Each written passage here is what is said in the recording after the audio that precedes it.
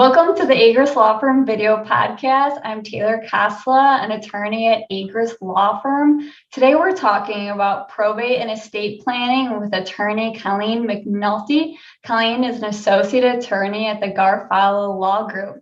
Hi, Colleen. How are you doing? I'm good, Taylor. How are you? I'm good. Thank you so much for joining me today. Let's start off with how you began to work at the Garofalo Law Group. I started working at Garofalo Law Group a little over 2 years ago now. I had just taken the bar exam and I was doing some part-time work for Adaptivar. I don't know if you know it, but they're an online bar prep company. Yeah, I'm familiar with them. It was developed by a Kent alum, Taylor Kosla, and he is really good friends with Greg. So he knew I was looking for something. So he gave my name to Greg, and Greg reached out. And that's kind of how I got working with him, and I've been working there ever since. Great. Sounds like you like what you do. Based on our previous conversations, you like who you work for.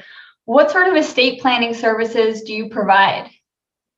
So we do a lot of estate planning services, especially now with the pandemic. We have a couple different estate planning packages, which I'll talk about later. But basically, we have a basic will plan, we have a living trust plan, we do some advanced planning as well, and then Medicaid and retirement plans, and then of course special needs planning as well, which is really important. And what sort of special needs planning do you do? We do a lot for families who have children with special needs to make sure that, if something happens to the parents, everything is set up for the minor if they were to pass. And it helps so that they're protected later on in life and that they have all the benefits that they would need. Okay. When I think of having a will or trust, I think of people my parents' age. When do your clients typically come to you for estate planning advice, and when do you recommend they should come to you for estate planning advice? So we definitely have clients of all ages, and I think that the answer to when we recommend someone begin is going to shock you, and I was talking with Greg about this as well, and when I first started it was kind of surprising to me, but we recommend the age of 18. Wow. So, and we do that because at least at the age of 18 you should have powers of attorney in place, and we can talk about that a little bit more when we talk about guardianship. But the reason being is we do have a lot of cases right now where unfortunately, it's someone who has passed away very young. And the issue becomes, for example, paternity. In Illinois, there is no presumption of paternity. So if you have, someone who you're not close with as a father, or, you never had him in your life, it's best to have a will to essentially disinherit him. We have a couple cases right now where we're fighting because, the father was never on the birth certificate, never had a role in the child's life, but we have to fight to get him off heirship because he is an heir when the decedent passed away. So it just becomes, really difficult, and it's a lot of money because we have to litigate the issue. So it's better if you have a will as soon as you can, especially if there's a situation where you don't want a family member to inherit any of your estate. Well, it sounds like I'm quite far behind on the game, so we might have to schedule a call to do some estate planning for myself. Can you explain the key differences between a will and a trust? Sure. So I think a lot of people get these confused, and I think it's just, I think a lot of people don't understand the estate planning process. So basically what a will is you can express your wishes for how you want your property to be distributed upon your death, and you can appoint someone to administer your estate. But the main difference between a will and a trust is that even if you have a will, your estate still needs to go through probate, most likely. If you have a trust will avoid probate. And that's the most helpful thing about a trust is basically what a trust does is it creates a legal entity where you can put nearly all of your property into it. So it avoids probate. And that's helpful because it allows your loved ones to get a distribution faster upon your death. and it'll avoid all of the issues with probate, like legal fees, court costs. It's a public proceeding, so everything is out there for the public to view. So that's kind of the benefit of having a trust, is that it would avoid that whole probate process and everything, the stress and everything that comes with that. Okay, so it's an expedited and more efficient way of, setting up assets that avoids the court process and the costs associated with that. Exactly. Okay. What is an executor of an estate, and what are the roles and duties of an executor of an estate? Sure. So an executor is usually the person that the deceased named in their will to administer the estate. So in most wills, you'll see, there's someone appointed to be the executor, or there's a successor executor appointed if that person isn't willing to act. But in going along with that question, an administrator is someone that's the term for it's basically the term for an executor, but if you don't have a will. So the court appoints an administrator if the person dies without a will. And basically their job is to administer, and it's really just the procedure to change title to the estate. That's their job. So they have to file the will if there is one. They have to file the proper court documents. They have to notify creditors and any debtors. So they have to really go through that whole process. And then at the end of that whole period, then they can administer whatever is left to the heirs or beneficiaries. So their job is really to, work with the court, work with the attorneys, and document any assets and gather inventory lists and provide all this information to the beneficiaries, the creditors, and the court. And you kind of touched on this, and if the terminology, if I remember it correctly, it's when someone dies without a will, it's intestate. Is that correct? Yes. All right. What happens if an Illinois resident dies without a will or trust? How are his or her assets dispersed? So if someone doesn't have a will, it's going to be distributed pursuant to the Illinois Probate Act. And so that's kind of where all the problems start to come in. Like I was talking about earlier, if you have a family member that you don't really, you're not in touch with, or you don't know where they are, we have a lot of cases where that happens. So that's why having a will, you can avoid those issues, because the Probate Act was developed by the legislature, and it basically just gives a hierarchy of who's going to be taking the property when the person passes. So for example, if you have a surviving spouse and children, the spouse will take 50% of the property and the children will split the remaining 50%. If you don't have a spouse and you don't have any children, then it's usually distributed to the parents and any siblings that you have. And in that case, a lot of times what people don't realize is that half siblings are still your siblings. So we have a lot of cases where that becomes an issue. If one of the parents of the deceased had children with another woman, or had another family, and the decedent had no relationship to them, that's where the issue comes up, because a lot of the families say that they didn't have a relationship and they don't want to share that property with them, but by law they are heirs and they will be receiving under the estate. I do remember my law school professor for estates and trust telling me that if you like reality television, you'll like this area of law. And I like reality television, and I find this area of law really interesting. But if someone wants to avoid all the drama and hire you as their attorney, how much does it cost for your firm to prepare a will or trust? So like I said in the beginning, we have a couple different plans. And I'll go through the two basic ones. So we have a basic will plan, which can cost anywhere from $2,000 to $3,500. And that package includes the drafting of a will, the drafting of a power of attorney, both property and healthcare, a living will, which is an end of life directive, a HIPAA authorization form, and then all the consultations and letters that go with that. And there's a couple different options under that plan as well. And then we also do a trust plan, a revocable living trust plan, which can go anywhere from $4,000 to $5,500.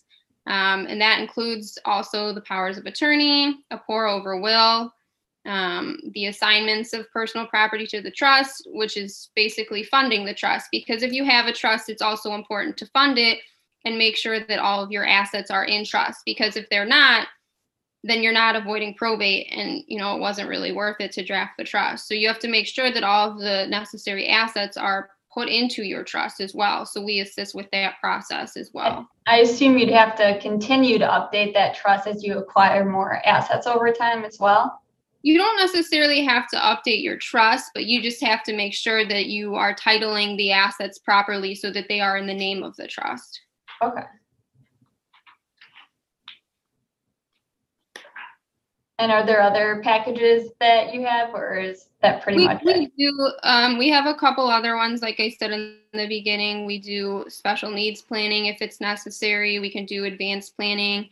I know Greg has also done a couple estate plannings for people who own businesses to protect their business interests and everything like that. Another one that's interesting is, Medicaid planning and stuff like that, because that helps protect government benefits. As I'm sure you're familiar with this. Sometimes if a person receives government benefits and they receive money, that can interfere with them taking those benefits. So, we do some estate planning for that as well.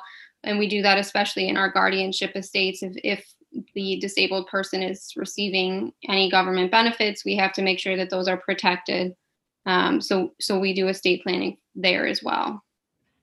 And as far as drafting and creating wills and trusts, is that something that you're doing remote right now? I think it's my understanding that, there are signatures that need to be witnessed and stuff. How are you dealing with that at this time?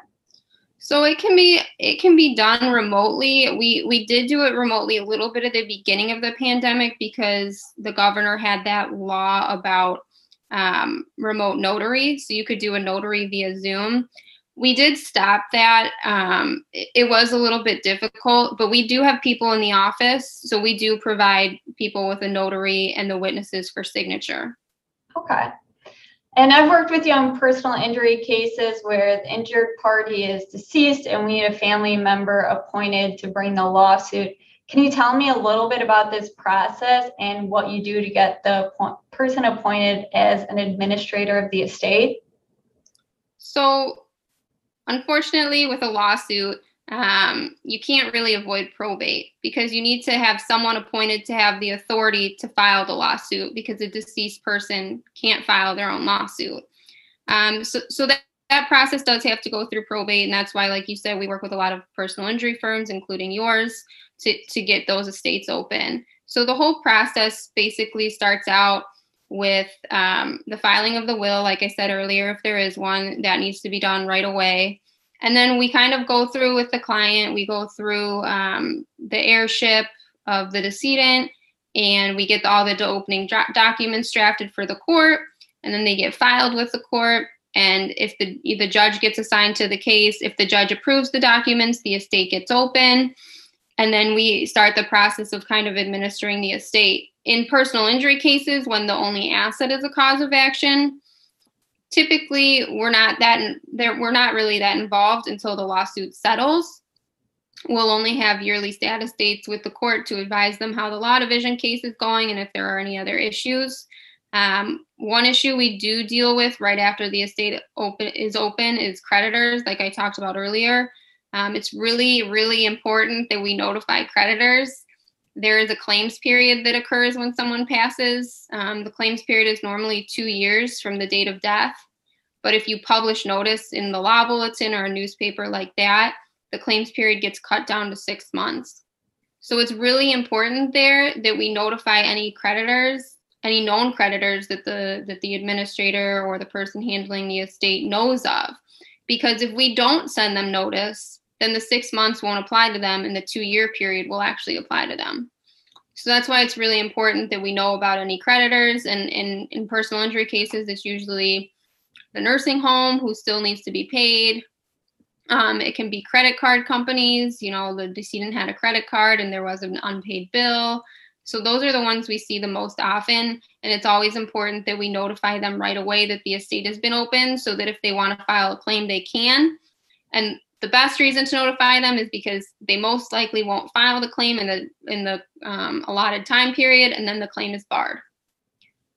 So that's why we always encourage people to let us know if the decedent had any credit cards, so we can alert those companies, or if they were a resident at a nursing home, so we can alert the nursing home as well.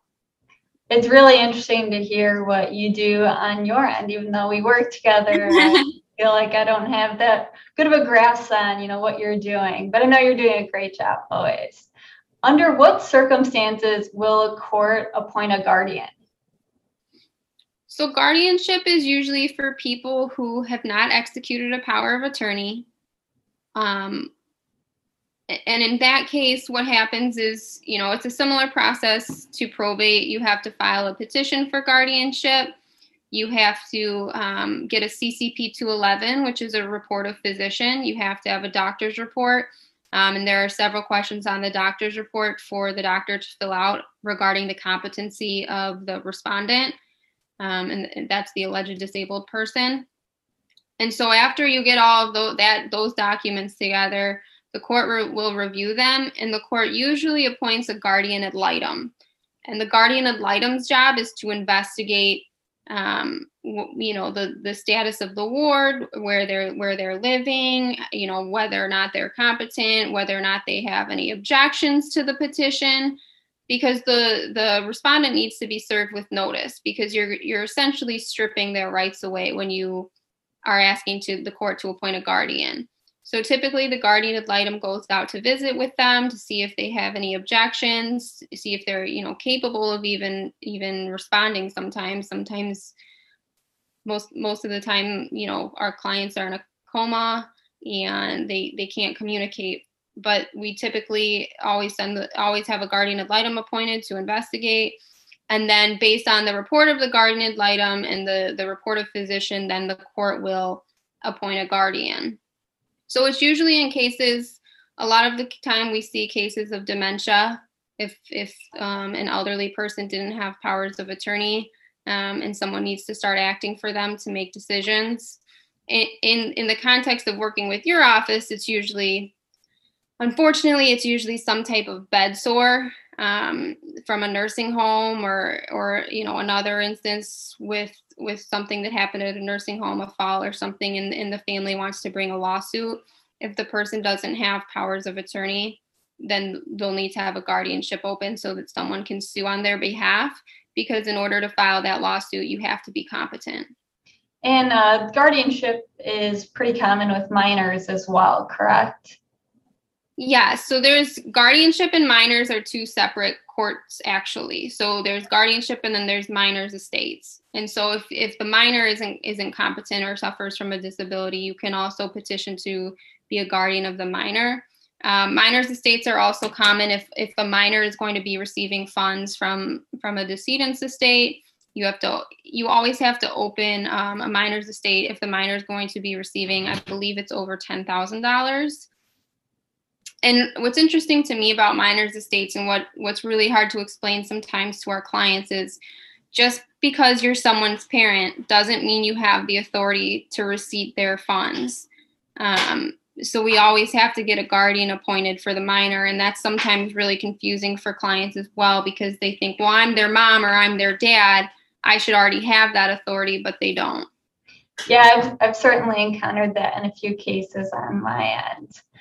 I'm sure COVID-19 has created a high demand for estate planning services and attorneys like yourself. COVID-19 has also changed the landscape for many areas of law. How has it altered your practice, and do you think any of these changes could be permanent? Well, I think estate planning has definitely gone up. Once the pandemic started, we definitely had a surge of estate planning, and I think it's surging now for all of the estate planning attorneys. Which has been helpful, because it's like I said, it's great to have an estate plan in place. It saves a lot of problems in the long run, and it definitely saves on the expenses of opening a probate estate and saving for that on your loved ones. So I think that hopefully that stays up. I think that's great. I think it's always it's always great when someone wants to start their estate plan, because it means they're starting to think about, what should happen to their assets upon their death, and they're expressing their wishes, with which the court always gives deference to. So I think that's a great thing. So I definitely hope that stays up. The other surge we kind of had in probate was, unfortunately, with nursing homes and the COVID outbreak, we definitely had a lot of surge in lawsuits with that. So there was a greater need for probate. I hope that doesn't keep up. But that was kind of the two big surges we had, definitely right off the bat.